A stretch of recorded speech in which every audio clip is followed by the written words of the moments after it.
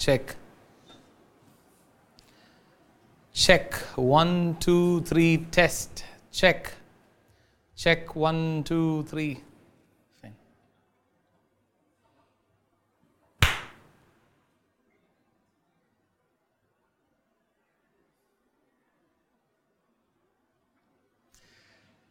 Greetings to you in Jesus' name. It's a joy for us to come together to worship the Lord and to study the Word of God together. We welcome you once again for this time of worship and meditation of God's Word. I believe that this will be a blessing to you. So stay tuned. Continue to watch and listen to the Word of God. Grab your Bible, a notebook, a pen. Take down notes. It will help you in your life.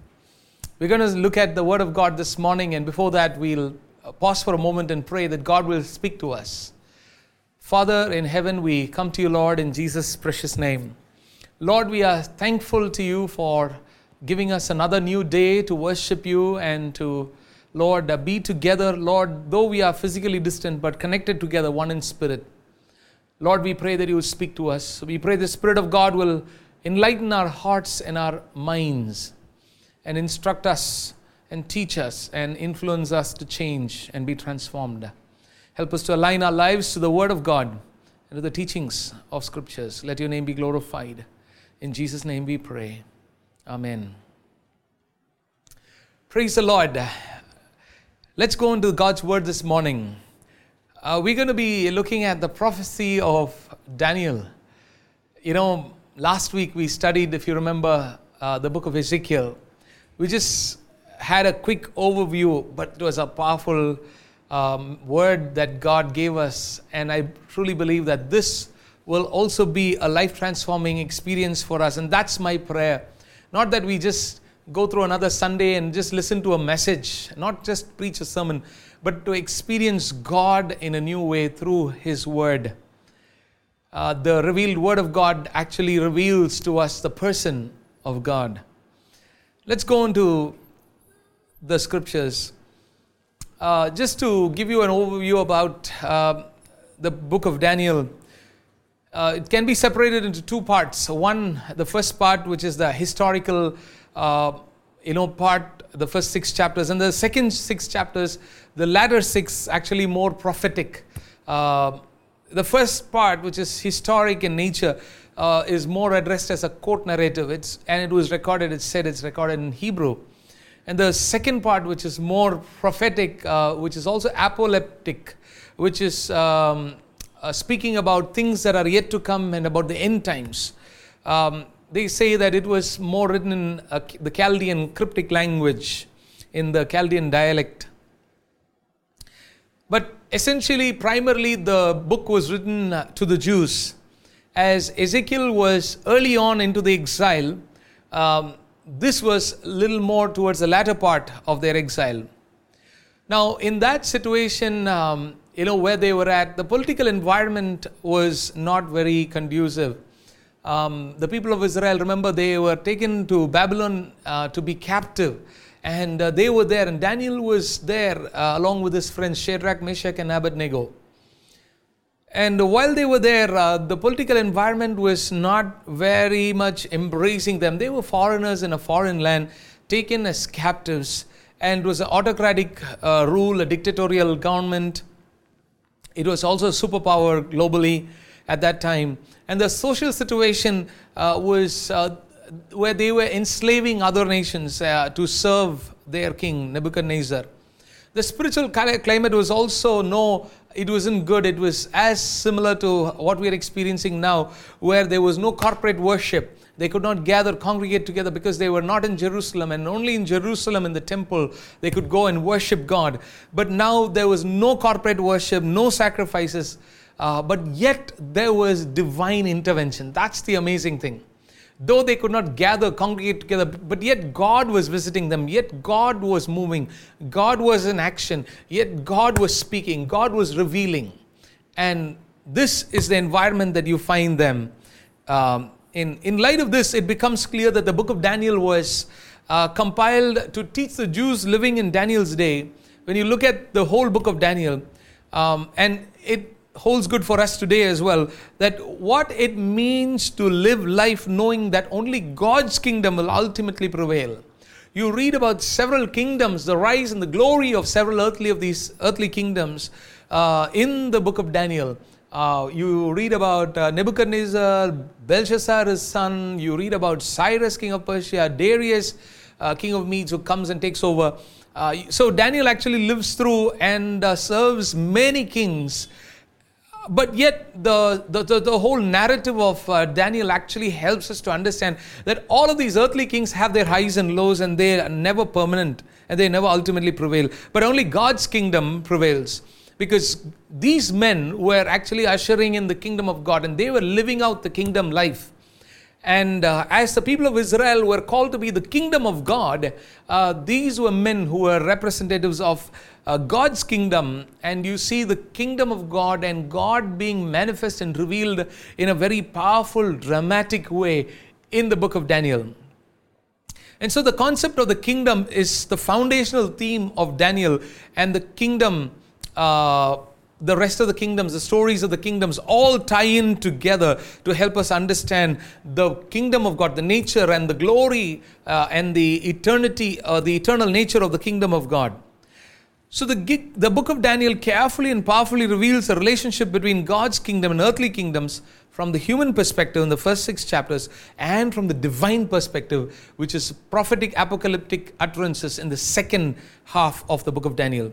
And so the purpose of Daniel was to primarily to reveal to all that only God's kingdom prevails and exists forever. And Daniel wants his readers to grasp this truth and to live in line with it. He wants us to be inspired, humbled, and obedient in the light of the unchallenged and the everlasting reign of God.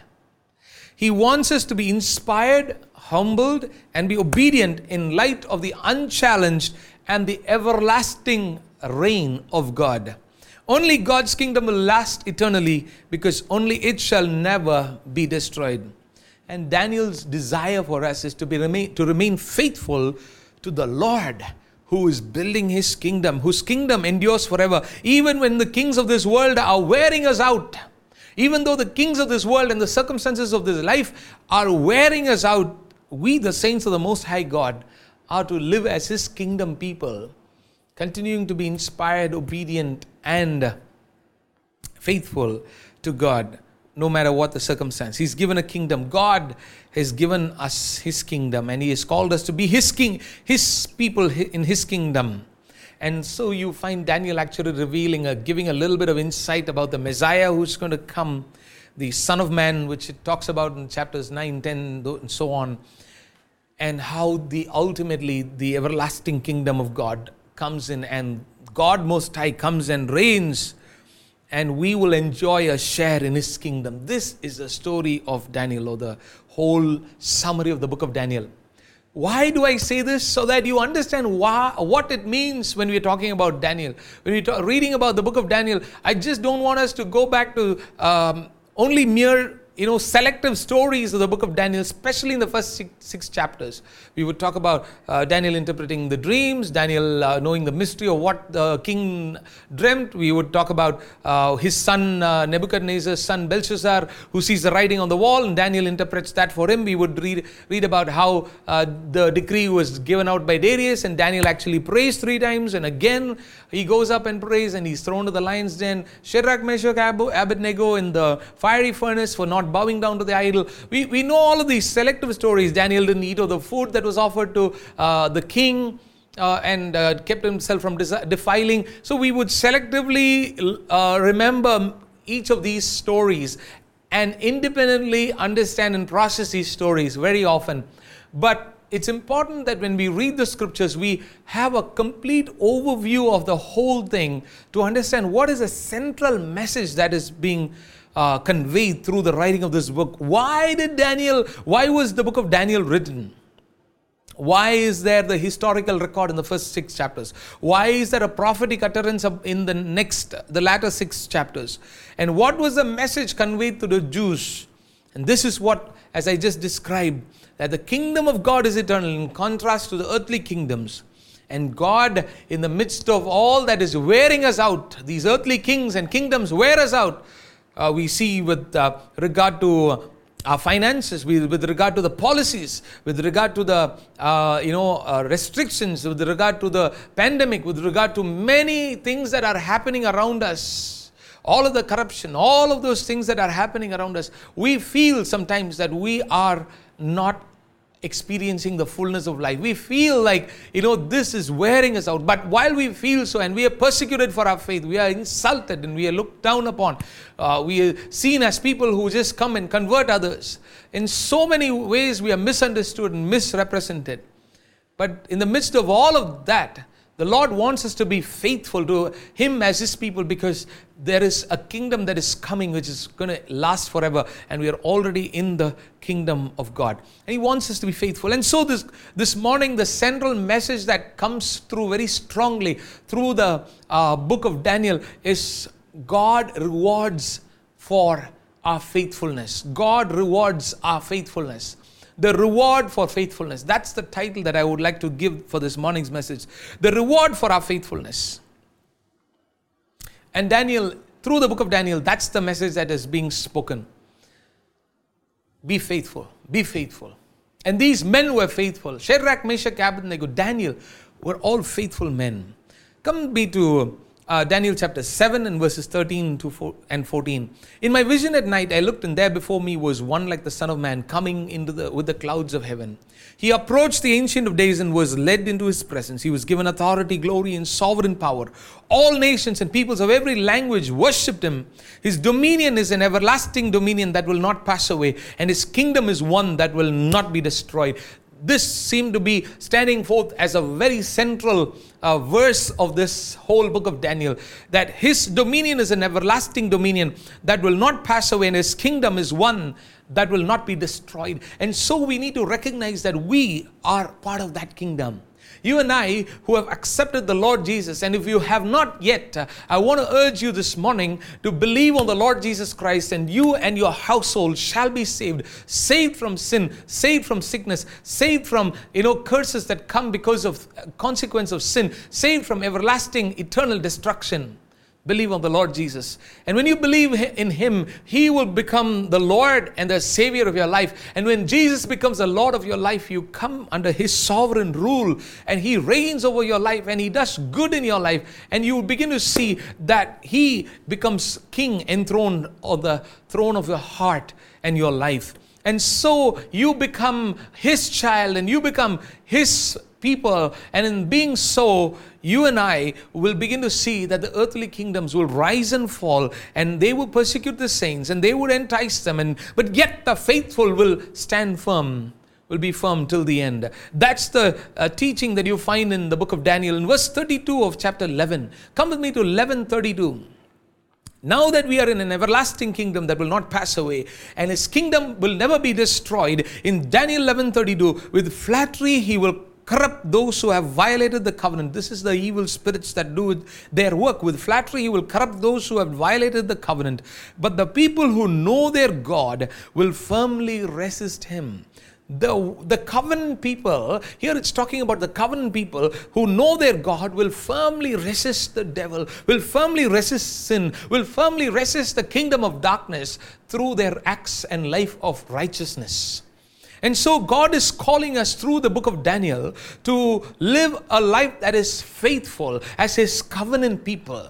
Hallelujah. Amen. That is the central message that I see that is being spoken through the book of Daniel. You might be in Babylon, but remember you are an Israelite, a covenant people. That's the message that is coming to the people of Israel. You might be in a place where it's full of idolatry all around, and you have to bow down and worship this idol, else you will be thrown to the burning furnace. You have to stop praying 3 times a day and only worship the king, otherwise you will be thrown into a lion's den. You have to eat the food that is offered to the king, otherwise you will be disrespecting the king, and it can cost you your life, your head. in the midst of such a situation, while being in Babylon, while being faced with so many oppositions and problems and challenges, remember, you are an Israelite, a covenant people. That's what Daniel is telling the people of Israel. Covenant involves trust and faithfulness. Trust on the other person who initiated the covenant or who is party to the covenant, and you who has come to sign up with the covenant, and you who have come to make a covenant, an agreement with God, you have your obligation to be faithful. You have your trust, which is by which you actually embrace the covenant, and you have faithfulness by which you stay true to the covenant. And that is what God is expecting from us. Covenant involves trust and faithfulness. And so, while we are still in this world, we are not of this world, the Bible says. Hallelujah. We are in this world. We can't go up on a mountain or in a cave and escape the corruption and the sin and the problems and the crisis of this world. We are in this world, but we are not of this world. And so, how do we live in this world as His kingdom people? We do not conform to the world, but instead we live as a covenant people with trust and faithfulness. And for that trust and faithfulness, there is a reward. There is a reward. Hallelujah. But before we go into seeing what the rewards are, we're going to first look at what are the areas of faithfulness that you recognize or you identify, which is spoken of, which is taught through the book of Daniel. Areas of faithfulness where they were faithful to the extent where they did not consider the consequences if they are faithful. Or when they are faithful, there are certain consequences that would affect you in the world. The world is not going to appreciate your faithfulness to God. The people are not going to appreciate your faithfulness to God. The culture is not going to appreciate or endorse your faithfulness to God. And that's not going to be valued so much. But while you still continue to be faithful, what happens is that without considering the consequences of your faithfulness, while you still continue to be faithful, you have a reward that God gives, that you are blessed with, which only the faithful will receive. There's a difference between the pseudo-religious, pseudo-spiritual and the faithful. There are some people who have a form of godliness without the power of God. And so here is a clear distinction between them. But while a person has to choose to be faithful, they have to pay a price. And that's a cost of being a disciple of the Lord Jesus Christ. If you are a true disciple of Jesus, you and I are expected to be such faithful people who will stand through the tests that come our way. And so I'm going to talk about 4 areas which I see as primary areas of faithfulness that I identify in the book of Daniel. The area of spirituality, faithful in the area of spirituality. Secondly, religiosity. In his religiosity, how are they different? Religiosity is normally considered as a bad word. We are not religious people, we are spiritual people. There's something about that religiosity. There's the good side of it. Of course, there is the false religiosity that we normally refer to, but spirituality first. And second area of faithfulness is religiosity. Third area of faithfulness is morality. Fourth area of faithfulness in the legality. All right, let's go into it. Are you ready with me? Come, let's look at the scriptures. I'm excited for what God has for us this morning. Turn with me to Daniel chapter 1 and verse number 8. Firstly, we're talking about the area of faithfulness, which dealing with spirituality, in the area of spirituality. Daniel chapter 1 and verse 8. Now Daniel resolved not to defile himself with the royal food and the wine, and he asked the chief official for permission not to defile himself this way. But Daniel resolved not to defile himself with the royal food and the wine. What is wrong about eating some food and wine? It was in their culture at that time where the Babylonians had the practice of eating meat with the blood in it. And the Bible clearly, the law of Moses clearly, talks about how we ought not to eat meat with blood in it. Because there's life in the blood, and God forbade them from eating meat with blood in it. And also, Daniel, who was well versed in the Torah and in the Psalms and the Proverbs and the writings and all of that, definitely as a man who was a descendant of Hezekiah, most likely born in a royal family, as it says in the preceding verses in the first book itself, where he was Nebuchadnezzar was looking for men of nobility and who had a royal heritage, and Daniel was most likely a descendant of one of the kings of Israel. And so Daniel also knew from the book of Proverbs, when you sit in the presence of the king, put a knife to your throat, Solomon would say, or it's not right for kings to take wine. So he was familiar with the scripture passages in the Old Testament, and so Daniel resolved not to defile himself with the royal food and wine. And he asked the chief official, the chief eunuch, for permission for not to defile himself this way. And so Daniel took a stand. Daniel's name was changed to Belshazzar. Daniel was asked to learn the culture, the language, and the wisdom and learnings of Babylon. So Daniel actually did not have a problem with somebody changing his name. Daniel didn't have a problem with learning the culture of Babylon or the language or the wisdom and the literature of Babylon. Daniel didn't have a problem with all of that. Oh, maybe he was like, I better know this culture. I better know what they believe in. I better know their literature. I better know their heritage and history so that I can relate better with them and make a difference in their lives and show who the God of Israel is. Probably he took that as a good opportunity, and so he did not have a problem with all of that. But when it came to his faith, when it came to his spirituality, to his spiritual commitments, he was a man who was faithful. He was found faithful. Now, being a foreigner in a foreign land and now being chosen to serve the king and to be one of the wise men in the king's palace and being offered all of this 5-star food, who wouldn't want to have it? He would be very proud to take a selfie. Should have been a very proud guy. If he was probably in the 21st century, he would have taken a selfie. If it was probably any of us, we would have taken a selfie eating with the king or in the king's table and the king's food and posted that on Instagram. It would have gone viral. But Daniel's faithfulness was such where he said, I'm not going to eat this. And he refused, even though it was something that could cost his life, even though it was something that could displease the king. So his spirituality, he did not want to defile himself through compromise. And so I want to talk to us about how about our life? How about our spirituality? Where does our spirituality begin and end? Is it all about just attending a service on a Sunday? Is it, or even today, now in this kind of a scenario where we are not even gathering, sometimes is it just about watching a video, watching the live streaming on a Sunday morning? Does our spirituality just begin and end there? Or do we live by a certain set of teachings?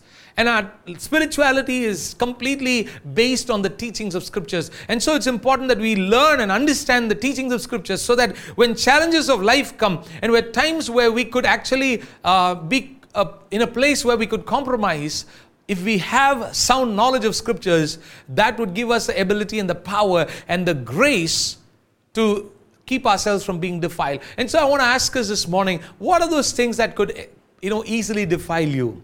What are those things that could easily defile you? See these things that you are involved with. Is there anything that could actually corrupt your life? Is there something that could make you do something which is not right biblically? Is there something that could make you to do something? It could be a good conducive situation. It could be like a God-given opportunity. Now for Daniel, I'm sure he would have praised God, he and his friends, saying, oh, we came to a foreign land. We thought we would go jobless. We thought we would be beggars on the street. But praise God, God has given us, opportunity to, sit and eat in the king's palace. And so they would actually rejoice and praise God, saying, this is God's moment of blessing for my life. Yes, it was God's blessing, but even in the blessing, they were careful to choose what they wanted to do and not to choose what they should not do. Are you with me this morning? To choose what you ought to do. Just because there's an open door of God's blessing doesn't mean that, everything that comes along the way is just going to be acceptable. There could be certain things that you could encounter and people you could encounter where you might have to say, no, this is not in alignment with scriptures. And so I make a choice, even though this is an open door that God has given to me for my blessing, but I still am careful on how I handle this. Amen. Are you with me this morning? If you are, say amen. Hallelujah. Amen. So his spirituality, area of faithfulness, number one was his spirituality. He kept himself from being defiled, a defilement that could come through compromise. Secondly, religiosity. Oh, we talk about, as I said, religiosity. We're not talking about a false religiosity. There's a difference here. When I talk about religiosity, I'm talking about a discipline in the religiosity. A good discipline, a good religiosity, which actually helps in your spirituality, which contributes to your good spirituality, which feeds your good spirituality. And so here is this religiosity, which is basically a disciplined prayer life that he had. In Daniel chapter 9, verse 20 to 23, now we normally know from chapter 6, Daniel prayed 3 times a day. I'm not going to refer to that once again because we all know it. I'm going to refer to another verse in Daniel 9, verse 20 to 23. While I was speaking and praying, confessing my sin and the sin of my people Israel, and making my request to the Lord my God for his holy hill, while I was still in prayer, Gabriel, the man I had seen in the earlier vision, came to me in swift flight about the time of the evening sacrifice. He instructed me and said to me, Daniel, I have now come to give you insight and understanding. As soon as you began to pray, a word went out, which I have come to tell you, for you are highly esteemed. Therefore, consider the word and understand the vision. Another area of faithfulness, a man who is not a man who just prayed when problems came, a man who was a prayerful man. It doesn't mean that he didn't have any problems at all in life, but as a prayerful man, he had visitations from heaven. He had answers from him. A true disciplined prayer life will bring answers from heaven. Now, it's one thing to say, oh, I pray so much, I pray so many times, I pray for this, I pray for that. It's great to talk about how much we pray or how good we pray, how well we pray. But are your prayers actually bringing down answers? A good disciplined prayer life, which is just for our own selves, can actually bring no answer from heaven.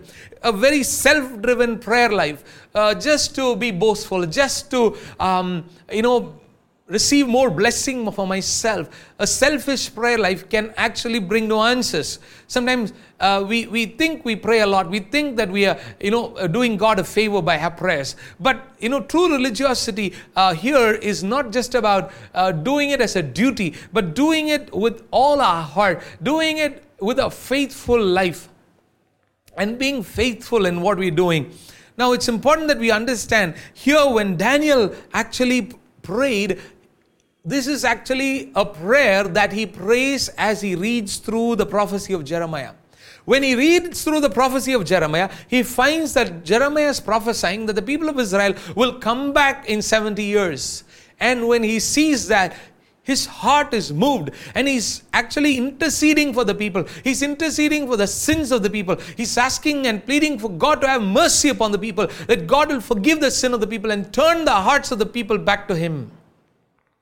Look at his prayer. His prayer was not self-seeking. His prayer was not for self-elevation. His prayer was not for him to do well in life. It was not just for his personal success. His prayer was not just for his family and their needs. It was not just, Lord, give me bread, give me butter, Lord, give me wine, give me a house, give me a car. It was not just self-oriented prayer. But here he was praying the heart of God. He was praying the will of God. And he had a disciplined prayer life. His heart was in tune to God, where he captured what God wanted and desired. And he prayed about that. And that is truly, what we need to actually have as disciplined prayer life. It's not so much about the regularity alone. It's not just so much about the, regularity alone, but it's also equally important. What is equally important is the heart and the willingness and the passion, the mind with which we come to the Lord. And what we are praying for is for God's work, for God's will, in alignment to God's plans. Our prayers are praying the heartbeat of God. And when that happens, what happens is that you start receiving answers. And so the typical test that I would derive from this passage is your true religiosity is tested based on how much of answers and how much God is actually responding to your prayer. Other times where God is speaking to you, other times where God is giving you an answer, other things that God is doing as you pray. Are you beginning to see answers? Of course, there are certain things that might take a whole lifetime for you to see an answer. It might happen even the next generation for things that you prayed now.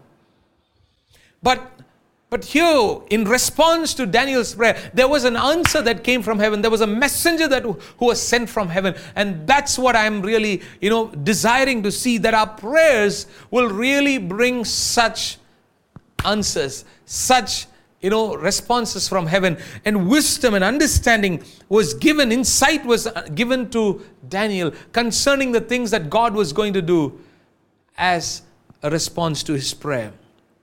And prayer, again here for Daniel, was not so much about just asking things, as I said already. It was more about communion. It was more about fellowship. It was more about spending time with God. It was more about an intimacy with God, where God could not but reveal what he had in his mind, whether it was concerning the king, whether it was a dream, whether it was an interpretation of the dream, whether it was a prediction that God was showing things about things that are yet to come, about the rise and the fall of kingdoms, or whether about the Messiah who is coming, or about the end times. Oh, God was just choosing to reveal to Daniel everything. It's amazing to see how many things. When I say many, it's not the repetition of one kind, but how a variety of things that God is actually speaking to Daniel and making them known to him. It's amazing. This is the life of Daniel, a religiosity that actually was true, a religiosity that was not false, a religiosity that was, one of a kind, where angels came in response. Gabriel came in response. Because you have chosen, from the first day, you have set your mind to gain understanding and to humble yourself before your God. Your words were heard, and I've come in response to them. You see, this is the kind of religiosity that he had. Not a false religiosity, not a form of religiosity, not just attending church services, not just attending a prayer meeting. It was not just mere form. It was not just going through the routine, the motions. But here he set his mind to gain. From the first day, you set your mind to gain understanding and to humble yourself before your God. Man was completely God dependent. Why was he praying morning, afternoon and night? Because he was just God dependent. Your true religiosity is revealed in how much you are God dependent, and your answers from God is based on how much you are God dependent. God responds to people who are dependent completely upon him. Hallelujah. Pride is saying, I can do it myself. I can handle this. Humility says, I need God. Even though I can do this, I need God. I can't do anything by myself. Hallelujah, hallelujah, hallelujah. And so I want you to, learn this morning about, need to learn about the faithfulness, areas of faithfulness. First is spirituality, where he was not defiling himself through compromise. Secondly, religiosity of prayer and answers from, and the heart that he had in his true religiosity, where he had a disciplined life of prayer. And thirdly, morality, area of faithfulness. Come down to Daniel chapter 6 and verses 3 to 5. Read with me in Daniel 6, 3 to 5. Now Daniel so distinguished himself, put himself in a place of an honorable position, a place of integrity, where he himself distinguished himself among the administrators and the satraps by his exceptional qualities, that the king planned to set him over the whole kingdom. At this, the administrators and the satraps tried to find grounds for charges against Daniel in his conduct of government affairs, but they were unable to do so. They were trying to find charges. Somewhere he would go wrong, but they were unable to do so. They could not find corruption. They could find no corruption in him, because he was trustworthy and neither corrupt nor negligent. He was trustworthy, neither corrupt nor negligent. Oh, you couldn't find any way he lacked integrity. This is true integrity. Integrity is far more beyond than just honesty. While they are very complimentary type of words, but integrity is being very much true to yourself, honest to yourself, of course, but very often the word honesty we understand in terms of speaking the truth or being honest outside. But true integrity is about being truthful to yourself, truthful to your own conscience, truthful in the privacy of your heart, in the privacy of your mind. Sins could be private, but they are never personal. Hear me well. Sins could be private, but they are never personal, because an act of sin which is very private actually affects other people in some way or the other. You have your own personal consequences, but also has a larger consequence. But integrity is about something which is very private and very personal, and also it has its impact on others. He distinguished himself with integrity. He was so good in the sense he was not a man who was just living like a slave to the government. While there were times he also stood up and said, I will not defile myself with the orders of the government, when it came to his spirituality. But here is the aspect of his morality, where when it came to what is good and bad, you find him that there was no way you can find or point a finger or accuse him of any wrongdoing at any time. He so distinguished himself. This is something that you develop from on the inside, and it actually comes from your regular religiosity and your spirituality. Your morality gets built over a period of time. You become, you train yourself to be morally good, not just with our own efforts, but you also put in your effort. You have your responsibility to be morally right and good. Not to be corrupt in any way, not to be negligent in any way, to be completely trustworthy. Wow. He distinguished himself with such exceptional qualities. And so, thirdly, we're talking about the aspect of morality, faithfulness in his morality. He distinguished himself with integrity. He distinguished himself. He earned that respect. He earned that quality. He was careful. He was wise. He had self-control. Being in a government position, being in a place of authority, and power very often corrupts people. Until you have nothing, you really don't have much to actually use, abuse, or misuse. But when you have something, when you have power, when you have position, when you have people at your disposal, when you have things that are at your disposal, you actually can end up taking that for your own advantage. You can end up using that, for your own benefit, for your own credit, for your own growth, for your own sustenance, for guarding your own position, for guarding your reputation. You can misuse, you can abuse people. Very often we love things and use people instead of, using things and loving people. That's what happens when people come to positions of power and authority, and when they are in a certain system which is also corrupt. It's very easy to succumb to the system, and we can easily blame the system and say, what to do? I can't do anything, even though I want to be right, I want to be good, I want to not speak lies, I want to be honest, I want to be truthful, but the system does not permit me. Well, a man who distinguished himself with integrity, faithfulness in his morality. Fourthly, the area of faithfulness that you see is in the aspect of legality. Wow. Legality. In Daniel chapter 6, read with me in verses 13 to 14.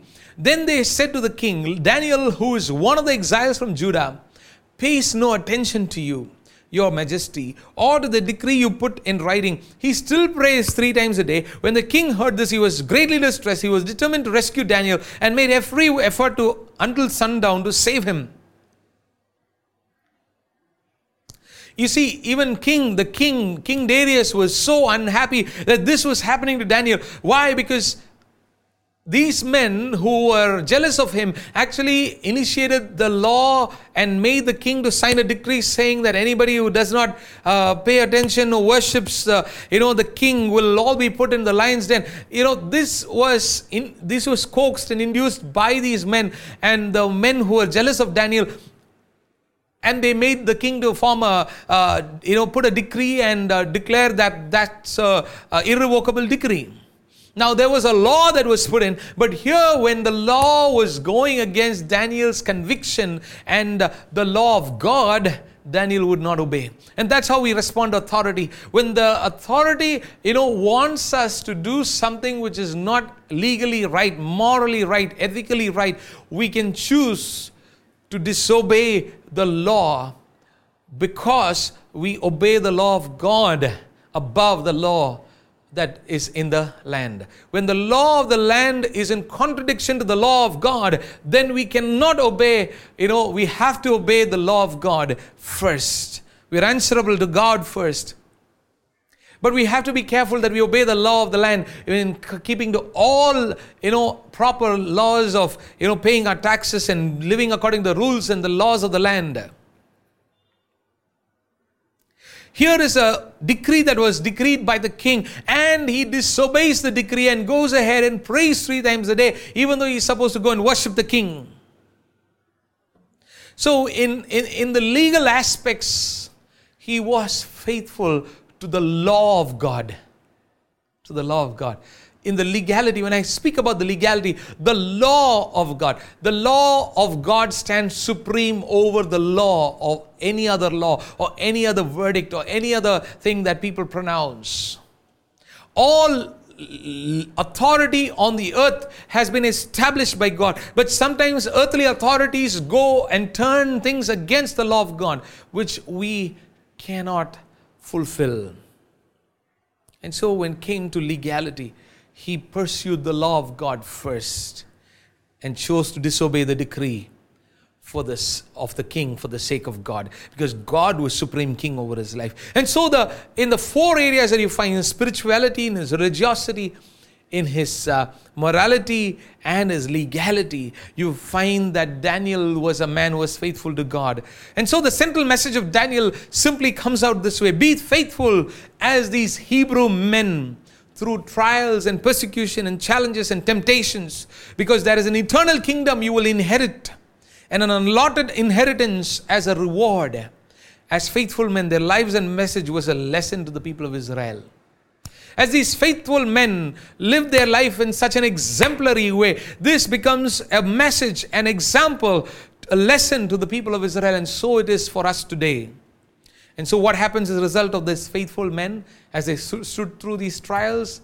We don't have time to go into every story. You all know it. You know what? Number 1, the result, the reward is that God gave insight of the divine plans of God. Insight into his divine plans. You will receive answers. You will receive insight. That's what Angel Gabriel came and said. As soon as you set your heart, your mind to seek the Lord, as soon as you set your heart to humble yourself before God, God sent me with a word, with an answer. Before the prayer was over, a messenger came with the answer. And God was constantly revealing about Nebuchadnezzar's dream, Belshazzar, about Darius, Cyrus, all of these men, and the kingdoms that were going to come, and then the Antiochus, Epiphanes, who would come and destroy Jerusalem later on, before Christ, and all of that. God was revealing everything. And about the end times, the coming of the Messiah, and then about end times, God was revealing everything to him. Hallelujah. Insight into God's heart, insight into God's plans, insight into what God is doing.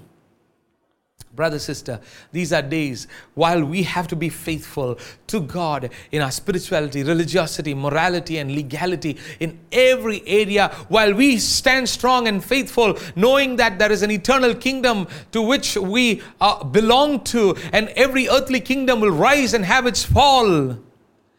When we remain faithful, this is a reward. This is what God does for us. He will give you insight into divine plans. He will open your eyes of understanding. He will give you wisdom which the world does not have. He will help you to unpack things that people struggle to and are grappling with. You will come to know what is God doing, what is God saying, what is God going to do. You will begin to see things in the spirit that men, natural people, wise men of this world, magicians, sorcerers, will not be able to see. God will open your spiritual eyes into a new dimension. Hallelujah. I believe that these are days where God will open your spiritual eyes. Hallelujah. And begin to show you things and help you have insight and understanding about God's heart and what God wants us to do through his revealed word and through visions and dreams. Hallelujah. Don't run here and there. Don't follow this person, that person, someone who will bring some vision or dream or some prophecy or something. God is able to speak to you. Hallelujah. Amen. While you remain faithful in all of these areas, God will give you insight, understanding about concerning the times. The men of Issachar had an understanding, discerned the times, and knew the times and what they had to do. God will give you insight. And because of that insight, he prospered. Secondly, that leads to second point of the blessing is influence. God gave him influence. God took him to a position of influence. Coming from a royal background, coming from a background of nobility, this man Daniel continues to be very faithful to God, very sincere to God. Shadrach, Meshach, Abednego, all of them are elevated to high positions, not only in the sight of man, but even in the sight of God. The Bible says that when the angel Gabriel came, he says that you are highly esteemed, you are highly favored by God. Hallelujah. Oh, what a blessing it is. That is something that we don't want to lose, so we don't want to trade for anything else. Where God highly esteems us. God favors us highly. Hallelujah. What a blessing it is when God favors you, when God esteems you highly. This cannot be, done by giving some offering, or it cannot be done by just doing some charity. It cannot be done just by doing some good works. It comes out of a life of good spirituality, religiosity, morality, and legality in following the law of God over everything else and living an uncompromising life. Firstly, insight. Secondly, influence in a foreign land, a high position, a position where even the king fell at his feet, a position where he was, number two to the king, where he was in charge of the kingdom, where and Shadrach, Meshach, and Abednego were in a foreign land. How can you go to a foreign land and rule your enemy kingdom? Hallelujah. This is nothing but God's doing, but far more than God's doing alone. It is not a magical God's doing. It is also because of their own faithfulness. Hallelujah. Yes, it was God's doing fundamentally, but it was also because they aligned themselves to the ways of God, to the will of God, and they were faithful. Hallelujah. In a foreign land. And these were young men. While they began their journey, they were young, but they stood and they were faithful. God will give you and take you to positions of influence. God will take you and use you and help you to influence to a larger sphere of influence as you remain faithful to Him. In areas and territories that are far beyond your own comprehension or your field of expertise. Hallelujah. Amen. Amen. Hallelujah. Hallelujah. God will give you influence. It's a reward. Number 3, inheritance. Number 1 is insight you find in the scriptures. Secondly, influence. And thirdly, inheritance. Inheritance of eternal rewards, not only earthly inheritances. Of course, as people in high positions, they would have lived a very royal life. Probably, I'm sure they would have had good incomes and good lives that they would have lived. But this is very specifically when Daniel is pursuing God and asking, Lord, what are these visions? What does it mean? And as he's constantly yearning and seeking to know what God is doing and what God is saying and what does it mean, Lord? While he's asking that repeatedly in Daniel chapter 12, in verses 8 to 10, I want you to read this. Come with me to Daniel 12, verses 8 to 10. I heard, but I did not understand. So I asked, my Lord, what will the outcome of all of this be? He replied, go your way, Daniel, because the words are rolled up and sealed until the time of the end. Many will be purified, made spotless and refined, but the wicked will continue to be wicked. None of the wicked will understand, but those who are wise will understand. They will understand, they will have an insight, a glimpse, but go your way, Daniel. These words are rolled up and sealed until the time of the end. You will not understand everything now, and every detail is not going to be revealed also. So God is God. God also does not reveal every detail of every plan from the beginning to the end. God gives insights, a window of information. How great a prophet a person might be. God only gives an insight, a window of information. A window of a picture, a little bit of insight and wisdom that gives you the wisdom to live and order your life in a certain way. But God does not reveal every detail and everything to man.